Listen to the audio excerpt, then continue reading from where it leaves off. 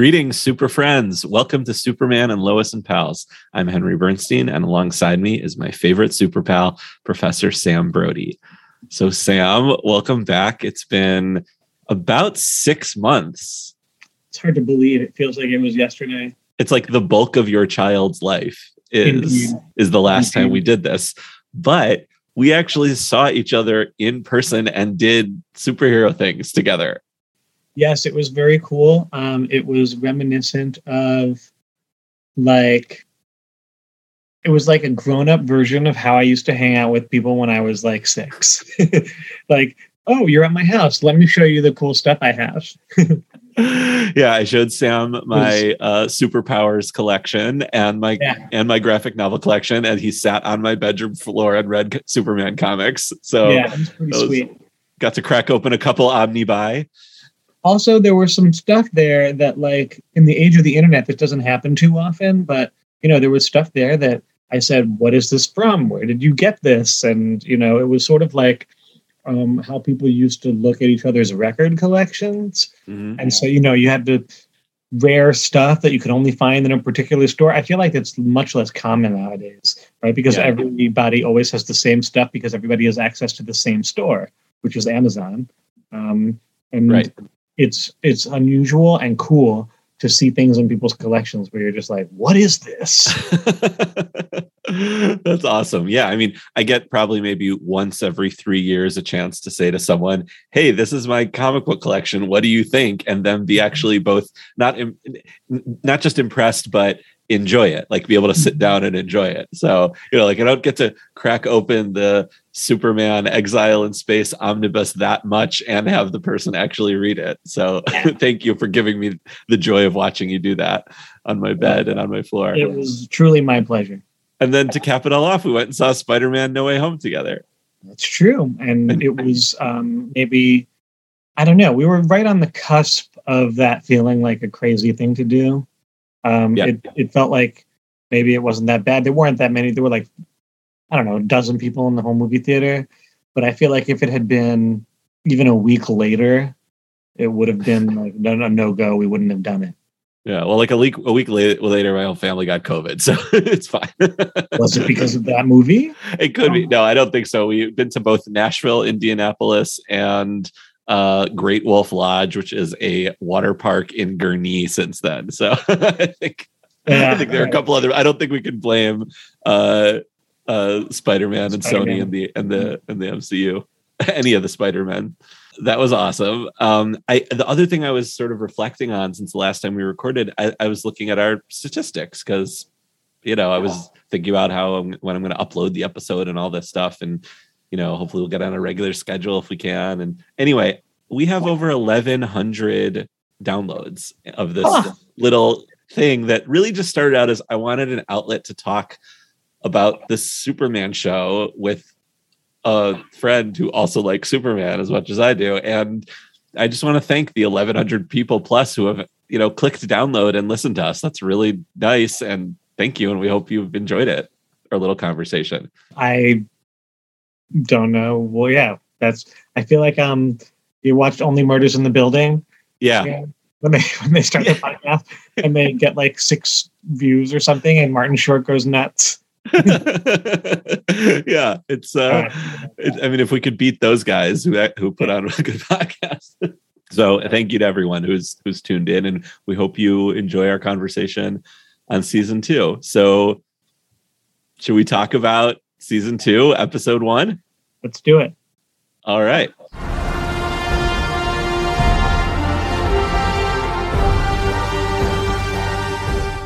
This is Superman and Lois, Season 2, Episode 1, What Lies Beneath, directed by Gregory Smith, written by Brent Fletcher and Todd Helbing, who is also the showrunner. 3 months after Nat's arrival, things start to settle down. Sarah returns from camp and gives Jordan the cold shoulder. Clark and Lois fight. Lana throws herself into a mayoral campaign, and Superman comes to terms with Sam's replacement. An earthquake shakes Smallville. So first thing I just kind of want to, since we're transitioning, the first season of the first episode of a second season is a big episode because it's, in a way, it's kind of like the first episode because the pilots are always like super establishy. Yeah. So this is way in many ways more important, like to sort of establish that this is the show now. And I was thinking about I was looking at our wish list from last season, and one of the things they really did nicely, I just want to say thank you for kind of tightening up the costume a little bit. The S is a little brighter. It's completely embedded within his costume. His suit actually moved when he did, which showed that like it wasn't just puffed up. His shoulders look good. He looks great. And so thank you for that. And one of the other key things was we wanted to talk about, we wanted like stories that make sense. Like the obvious parts of stories to make sense. How did you feel just right off the bat overall, this episode sort of, either didn't do that or did that well? Well, there were two aspects, one that made sense and one that didn't make sense. The thing that made sense very much right off the bat is that Superman is having something wonky with his powers, and that is related to something in the mind. So that was clear, seemed to follow logically from last season, and it's appropriate in a first episode to just get hints of a weird thing without having it be spelled out. So I thought that was cool. And then most of the personal plots also made perfect sense in terms of plot and character. The thing that didn't make sense, and Harry pointed this out to me when we were watching it, was a little bit of the chronology of the episode. So we see Jonathan coming home from football practice, right, with his girlfriend, and Clark leaves them. And then we see John Henry taking Natalie to school. And I'm like, is this the same day? Because then they cut to Jordan and Sarah at the bridge, and it's like late afternoon or it's early evening or something, right? And then they cut back to John Henry waiting outside Natalie's school, and it's nighttime. And so it's 3 hours after school ended. Right. And I'm like, why wasn't the scene where he takes Natalie to school at the beginning of the episode? It was very confusing. And it did seem like they were in Metropolis for that. They definitely were. It said Metropolis on the bottom crawl for sure. I understood that there was some distance issue involved, although it seems like Metropolis, and we've discussed this hundreds of times, Metropolis is not that far away. Right. It's far, but not that far. It's drivable. It's drivable. But I still was just like, she wasn't going to school at lunchtime. Like, so whatever. That was the thing that didn't make sense. It's not a huge deal, but it was a little bit weird. It's so interesting. I didn't even notice that. You're so right. From like just a chronology that makes no sense. By the way, I've watched the episode 2.5 times, so I don't know. The lowest common denominator that they cater to for that kind of thing, I guess I fit in that category. But the one thing overall, I loved the episode. I thought it was fantastic. But the one thing that actually really bothered me in terms of this doesn't really make sense in terms of what we've established the whole previous season is that this is 3 months later when we're talking about chronology. Right. So you're telling me that Lois, with no explanation, who previously has had wonderful communication with her husband and children, has for 3 months just been bad to her whole family, including her children who are kids, and to Clark, her very supportive, sweet, and talk about a superpower, patient husband. 3 months this has been going on, and we just happen to, tune in on the day that she decides to, just spill her guts. I mean, that seems like a really long time and doesn't track exactly. Her trauma was totally legitimate, but like, I don't know, it just didn't track with me that like this person would be acting like that for so long.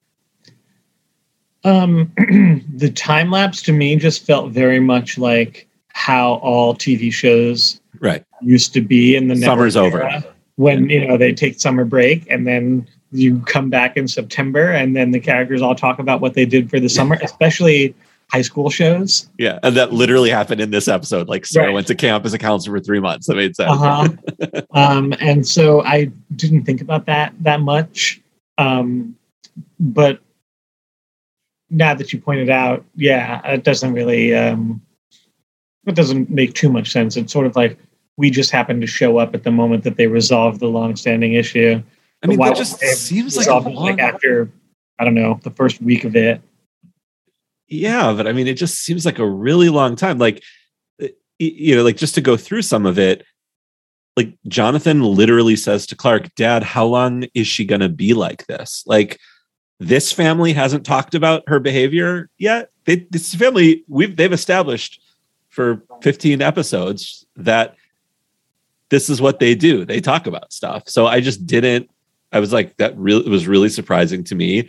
The argument that Clark and Lois had in the middle of the episode, their big scene before they resolved everything, Lois is just sort of acting like a moody teenager. Like, she's sort of acting how her kids act when they're being unreasonable. And even when Jordan comes back home and she kind of like just picks a fight with him. She's like, well, where were you? I was with Sarah. What does that mean? He's like, I was with her at the pond. I don't really want to talk about it. You didn't give me a real answer. Yeah. Like, and she even says, excuse me. Like, he wasn't mouthing off to her. It was just being a little bit sullen and withholding, which is really normal for him and for teens. Right. Yeah. I mean, he even says very respectfully, can I please just go to my room? Like, like he was, so that, it's just like her behavior was bad. And like, she's mad he went to Atlas Pond where he got arrested. Who cares? Like, right. That's the local pond. Who cares that he got arrested there? I didn't remember that he got arrested there.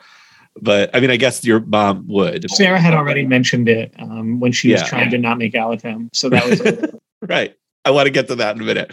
Just sort of the whole arc of Lois. And then finally, when she breaks down to Clark, that was wonderful. I mean, and a really interesting insight into this version of the Lanes, where Lois's mom is a deadbeat mom who abandons the family. And now we can see, like, oh yeah, if that happened to me, like, you can see why Sam is the way he is in many ways, and why Lois is the way he is. But like, I don't know, that it just seemed like it took them a long time to give us that explanation. It had nothing to do with the stuff about the miscarriage that they talked about the previous season and what they hinted at in the previously on.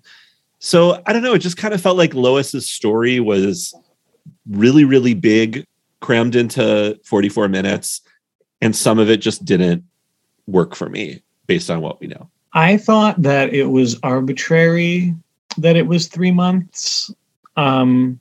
And that just sort of like I said about the chronology being weird from one scene to the next, it would not have harmed the episode if they did that entire plot at the beginning of the episode and had it be a week later. And then they did a cut to 3 months later. And then they did the other plot threads. Totally. Like the one with the, with Lana and Kyle and the mayoral candidate, and the one with Jordan and Sarah, and the one with Jonathan and his girlfriend. They could have just put that all after the cut, and then put all the Superman stuff specifically with the new Sam Lane guy at the military and so on, and had that also be after the 3 months later. I don't think the episode would have suffered that much. I don't think so either. Like, and that would have made, everything that Lois said about why she was acting like that totally made sense. I just wish it would have sort of been, like you said, truncated a little bit more. And, as always, bravo, great acting chops to Bitsy Talak for pulling that whole thing off. I mean, she's just gift that woman an Emmy. You mentioned Sarah, so the Cushings. I felt like really connected to Jordan in that moment of being over exuberant about a girl who's way out of my league and kind of likes me, and I, kind of going really big when you should have just chilled. Like that felt very real. I mean, I am assuming that she just hooked up with somebody else at camp. Yeah, obviously. I went to camp. I was a camp person. That's what happens at camp. And people that age are not usually pretty good at maintaining relationships at any distance whatsoever. Like, you disappear for a week, you're out of existence, right? So poor Jordan. I assume that that's what we're going to learn. Yeah, right? Obviously. I'm sorry that you felt like Jordan in that. I just sort of felt like Sarah.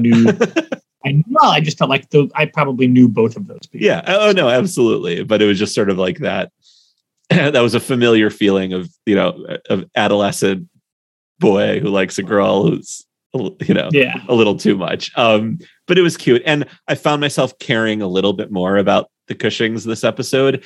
I gotta say, I'm a little disappointed that Lana isn't running for mayor and that she's running a stranger who's a stranger to us campaign. Like I thought like I kind of wanted her to run. I thought that would have been a really interesting, and like couldn't that have happened? And then like her campaign manager be an attractive male who Kyle has a thing about? That could still happen. Yeah. I mean, it could still be where they're going. Maybe something. I mean, this candidate wasn't that impressive, right? With the schools question, right? She had to kind of come in for him. Right. I mean, kind of small town mayor doesn't have an answer to that question. It's the most obvious question. I mean, he has like 4 things to do as the mayor, right? Like, you don't need to even be telling the truth. You say on the campaign trail that you're going to raise teacher pay, and then you get in there and you say, "Oh, the city council isn't letting me raise teacher pay," or whatever. We don't have it in the city's budget. So that was kind of silly. Very so silly. I kind of wonder if that guy is going to be, if he's going to go all the way. So maybe your desired plot would still happen, and then it would also play on Kyle's, kind of aggro sort of trad mask identity. If Lana were going to be running for mayor, because then she would be more powerful than him and making more money than him and be more important than him in many ways, which might make him uncomfortable too.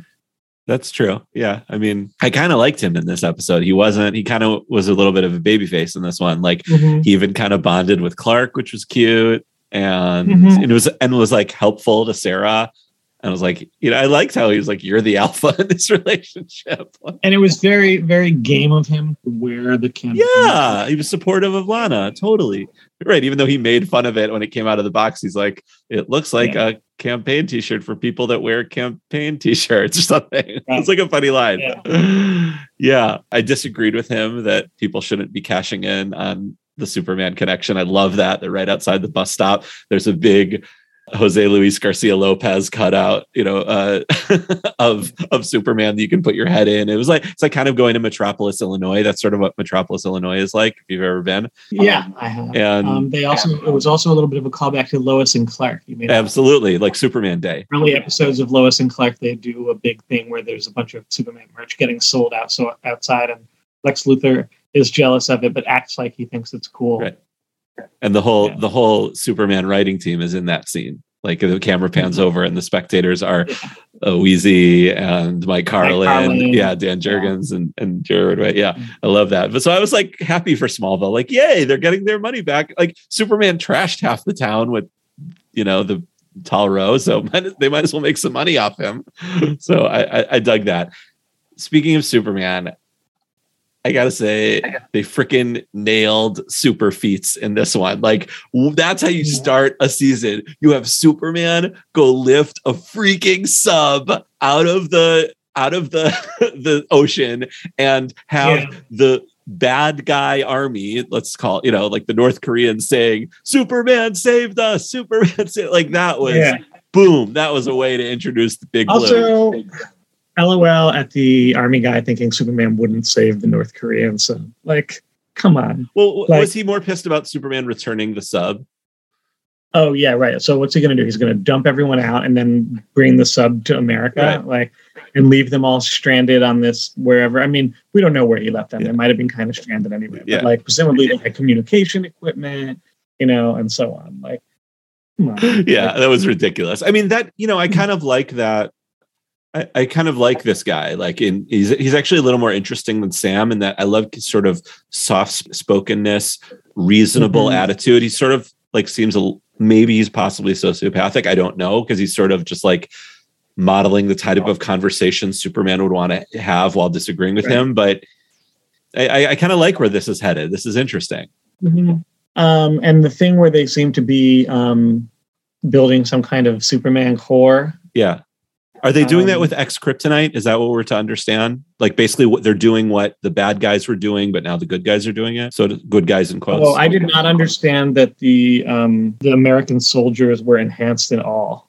Well, who were those two super guys? I thought they were just normal soldiers wearing Superman-ish outfits. But I mean, what you're saying makes more sense. Oh, I understood it. Interesting. I understood it as they had powers because like when they were punching underground, they were punched. They were doing what Superman would do, punching his way. Right. Yeah. But like, I guess maybe after I saw the last shot, which we can talk about later, I retrojected that Right. to the earlier scene of the punching. Like maybe he had been looking at that instead. But no, I mean, it makes more sense. But I mean, there I don't know. was like the punching, which they didn't show who it was. I watched it twice. Right. They didn't show who it was, but then the dust clears and it's those two super guys holding it looks like a kid or something, like, or certainly a person. So I was to understand it that maybe sense of their power level. Say that again. I guess we didn't get a full sense of their power level, but Right. so yeah, no, what you're saying makes sense if they're using the kryptonite, but that seems so dangerous. Yeah, because that would just disprove of inherently, yeah, even if they weren't wearing his symbol. right. I like both arguments, by the way, of Superman being like, that's not your symbol to lend out. That's my. I don't know in this version, it's the House of L's crest, right? Was Jor-El wearing it? Well, I think they have only ever talked about that on Supergirl. Oh. I'm not sure they talked about it on this show. Okay. But I can't remember if Jor-El was wearing it. I think he was. But I like how General Anderson was like, it's the most recognizable symbol on Earth, and it's like it should be for the good guys. Like, I'm saying from his perspective, I liked that explanation of why he's using it. And it's like, yeah, you don't, like. I saw it as the whole episode, and we can get to the end now. Yeah, let's talk about the end. Yeah. I just saw it as a vindication of everything we said on our podcast last year about how they were setting up Reign of the Supermen. Because his response at the end of that scene is there's room, America can have more than one Superman. Yes. And so everything that we were thinking about Cadmus and the various names they were sprinkling throughout the storyline, and the apparent presence of Superboy, and then also the Eradicator, and we don't have the Cyborg exactly because they already did the whole Hank Henshaw storyline on Supergirl, but like they could do it a different way. Now there's Doomsday, so yeah, so now there's Doomsday. It does raise the question, right? If they did that storyline in a live action weekly show, your issue with the main character not being on the show would then become a serious issue unless they were to somehow make him play the Eradicator. Yeah, you have him play the Eradicator and Cyborg. Yeah, well, I guess they could do that. Could even de-age him and have him be, digitally, and have him be Superboy. But I just assume that Jordan is going to be Superboy. Yeah, right. Yeah, you still have him be the Cyborg, or if you do it properly. Yeah. Okay. All right. I guess because remember, I mean, in the comics, right, the Cyborg convinces everyone very convincingly. President shakes his hand. So, all right. So Doomsday. All right. So obviously, the last scene was the famous build up in the comics to Doomsday is coming. That was happening weekly until his first appearance, and the fist would be coming through, punching through, and like sort of he was covered in like a green cloth with some wires, and it wears away, and then you get his full fist. So I don't think it's a spoiler, but like Todd Helbing has already done a ton of interviews about it. He said we're going to see a little more in episode 2, and in episode 3 it's going to pay off. So he was a little cagey about what it actually is, but it sounds like it's Doomsday. I mean, I think like I don't see what else. Yeah, and I think like unless they're trying to fake out specifically people like us, right, by alluding to something that we think we know. Right. I mean, but like on the one hand, I don't need Doomsday because I feel like it's been done in live action recently with both Krypton and BVS. I mean, done poorly in that case. However, the show is doing things well. So for the most part, we had our criticisms of the Talro and, lack of Zod stuff. But like, if they do this well, I'd be happy to see Doomsday. And even if they do a Death of Superman story, I'd be okay with that because this Superman is where he was in terms of like time and longevity in the comics. Pretty much. He is a seasoned veteran, the number one hero, the greatest of all time, and so like that would be, that was the whole problem with the Snyder attempt, right? Was that it made no sense because all he had done was destroy Metropolis and kill people. Destroy Metropolis, admittedly saving the world, but like it was a big confusing situation. So how could people know? And then they tried to do this big, the world is mourning thing. Like, why would the world be mourning? Like, one of the horrible destructive aliens that just came and destroyed the world also died. Like, what's there to mourn about? Like, I don't know. Right. Like, also, like, to undo all that, destruction from Man of Steel, then they had the fight with Doomsday being like a garbage heap, basically, where there's no one around. But like the whole point of not the whole point, but like the whole powerful moment of Doomsday killing Superman was that it was literally in front of the Daily Planet with him dying in Lois's arms, with Jimmy taking the picture, as he saves everyone around him. They like wasted it. That was, remember that paid off for at least a year of like rebuilding Metropolis after Doomsday destroyed it. So like, the eventual resurrection of Clark Kent as one of the people who was trapped under the rubble. Brilliant. Right?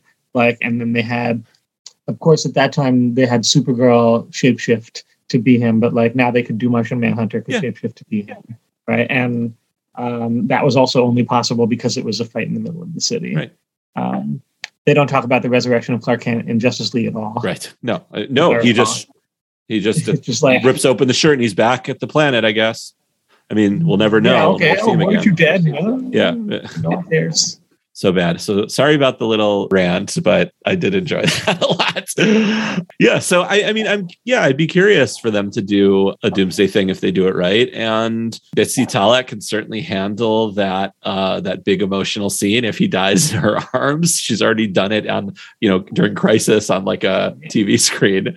I gotta just give my flowers to Tyler Hoechlin. I mean, all of the Clark stuff that he did in this episode shows how much he understands this character. The wide range of being supportive dad with the baseball cap on, to listening, patient husband, to appropriately frustrated, to then having a very awkward but funny talk with his kids at the end. Like, he is just a dad. Yeah, I was glad that he did not. I'm glad that they did not attempt to provide a canonical answer to the question of when he lost his virginity. That was so funny. Did not need to know that. I know. And he needs to continue to not know that. It was so funny the way Jonathan just mouthed, "Mom." That was awesome. It was good. I mean, it would have also had to raise the awkward question of whether it was with Lana. Right. I think not. I mean, when they show him leave, he's a boy. It's like they've never really consummated that, right? Yeah, he's sort of like a sexless teenager at that point, for sure. Yeah. No, I agree with you. It was all done really well. And his Superman, I just wanted to continue giving my flowers to him. Like, he gets Superman too. Like, he really does. He really he might be, I fell in love with Bitsy Talek last season as Superman. I'm falling in love with Tyler Hoechlin. It's happening right before our eyes, Sam. I do think he needs to shave. Yes. Oh, he needs to shave when he's Superman. I love that 5 o'clock Clark shadow, but like, how is he going to get it from one and not the other? I mean, you think it grows super fast and he can like shave it every time he goes out to be Superman, and then it'll grow back by the time he's Clark? I don't think so. Yeah, I mean, every couple episodes he could shave at least. Yeah. I mean, we've talked about this at least once before. We're two bearded guys. I have no problem with facial hair in general. I just think that if Superman has facial hair, it's because he was in some kind of extreme situation, or like he was in space for 3 months. He was in space for a while, exactly. Not just as a matter of course, like in the ordinary rounds of business. It's funny because like Tyler Hoechlin obviously has a very heavy beard and is a very hairy man. Like, like, I mean, literally, he's from Teen Wolf. That was his show. They probably didn't have to give him any makeup at all. I mean, so it's sort of, I wonder if it's just like, I'm going to be shaving 3 times a day on this. Yeah, exactly. Like Tyler, you're wanting makeup for shave number 2. Like, that would be funny. So maybe it's just out of sheer laziness, but he's doing a great job. I mean, I agree. I just like him. I think he is. He's playing the character, and it's like not a copy of any other performance either. Right. Like, I don't think he's playing Christopher Reeve, and I don't think he's playing Dean Cain, and I don't think he's playing Brandon Routh. No, he's playing him. Guy. But I think it's actually sort of like the version of what Christopher Reeve Superman would be like if he were now. Right. If Christopher Reeve was told to play it exactly as it is in the comics, let's say, that's how Reeve would play it. I mean, he was a classically trained actor. We've talked about this before. His Clark is Bronze Age Clark. Right. So I think Tyler is just like, we've also talked about this, that I like Clark when he's just a normal guy, and not that he needs to be a super nerd. Like he's like delightfully nerdy, adorably nerdy, but he's just a dude. And that's how Tyler's playing it. It's great. I wonder if we're going to get another big like flashback episode this season. That would be cool. I really like that one that they did. Yeah. Even though it turned out to be a dream. His mind getting invaded by Talro or whatever. Yeah. But it seemed to be canon. It seemed to be a real memory. They should do another one. Yeah, but like, because I would want to catch us up a little more. There's some more. Right. Like if this is Superman at the height of his career, then he's already some super awesome stuff that we missed. Right. Right. Like maybe Brainiac actually came and invaded Metropolis in the past. Right. And he defeated him, but we just didn't see it. Like Panic in the Sky already happened. Exactly. So what if they just spend a bunch of money on like 10-second sequence where we see him in a flashback fighting that ship over the sea? So, we don't need the whole storyline if they do it that way. It's just like, bam, super feat, and then just like show it. And then they can also cut to like, I don't know, any other sort of famous, storylines. Like they could even him do a in montage space with the beard. Yeah. Or they could do the villains that they don't feel like doing, right? Like Mr. Z. I don't know if they'll for this show, right? It probably would not make sense that they would ever do Warworld or Apocalypse, because this show is about Smallville and Metropolis, and it's about family life. So, like, put that in the flashback too. Right. Spend some money on special effects. Get Mongol in there for like, a 10-second gladiator bout or whatever. I mean, they had Despero on the Flash, so they can get Mongol. That was cool. It was pretty cool. Also, they got some good effects artists over there on the Flash. Their King Shark was pretty good. It was great. I mean, they it's amazing what they can do now, like for a 44-minute episode. It's I really, the effects in this continue to be great. I mean, that there's high quality. All of those super feat scenes were cinematic, were great. Any final thoughts about this episode, or what you want to see going forward? I mean, kind of talked about what we're I'm glad they resolved the sort of Natalie alienation plot quickly. Yeah. Because I want to see her just like get into it and be integrated into the weekly stuff with her own plot threads that aren't just about how she's traumatized and doesn't belong. Right. Like, no, I want to see her in the barn mixing it up with Jonathan and her dad. Yeah. And I want to see John Henry have some plots too that aren't just about dealing with the fact that Natalie is like having a bad time, right? Like, give him some other stuff to do. Like, give him another plot thread that like he's got to get the call from the what is it? What are they? The DOD? That's what they always say on the show, and we've talked about my feelings about that. I'll let you rehearse them again. Yeah. But, like just he needs to have his own. So I would like for both of them to just get plot threads that aren't just about being fish out of water and so on. Right. And I'm hopeful that having sort of dealt with this episode, that they'll move forward in that way. Totally. And also, I think Natalie needs to like also become Steel, right? Yeah. Like, she needs to put on the suit. Yeah. Yeah, like that. So they can both be Steel, and that's fine. Like maybe they'll do a twist on Death of Superman where John Henry dies and she has to like take his place. Although I don't know. Like, I think I would still hold out for, like, it feels like that's what they're doing in the comics now, right? It's a phase of right now, for example, that all the Batgirls are Batgirl at the same, right? You pick up an issue of that comic and it's like Barbara Gordon and Stephanie Brown and Cassandra Cain, and like they're just all being Batgirl, and Robin is around and Red Robin is around and Nightwing is around, and it's like, for whatever reason, and maybe there's some complicated social cultural analysis that would explain this, but it seems like the whole paradigm has moved on from the previous one dies and then the next one takes up the mantle to where now they're just having everybody all at the same time. So like then they could do that on the show too and let both the father and the daughter both be Steel at the same time. Like just let it happen. I don't need one of them to die. The Steels. Yeah. That'd be cool. I want them. I think what's going to happen is there's going to be something dramatic that this breadcrumb about, this is my prediction, this thing about the S, I think that's going to become an issue. And I think it's going to resolve itself by Superman officially giving the S to the Steels, and like and done in a way in which the bad guy army DOD don't have it anymore. They don't get to do it, but Superman gives this S steal of approval. I like it. Right. I'm with you. That's what they should do. Great. All right. Well, on that note, thanks for talking to me, Sam, and we'll do it again next week. Looking forward to it. Thanks for listening. Our theme was composed and performed by Sam Bernstein. You can tweet us or Facebook us at Superman Pals Pod, and don't forget to hit the subscribe button so you don't miss another thrilling adventure of Superman and Lois and Pals.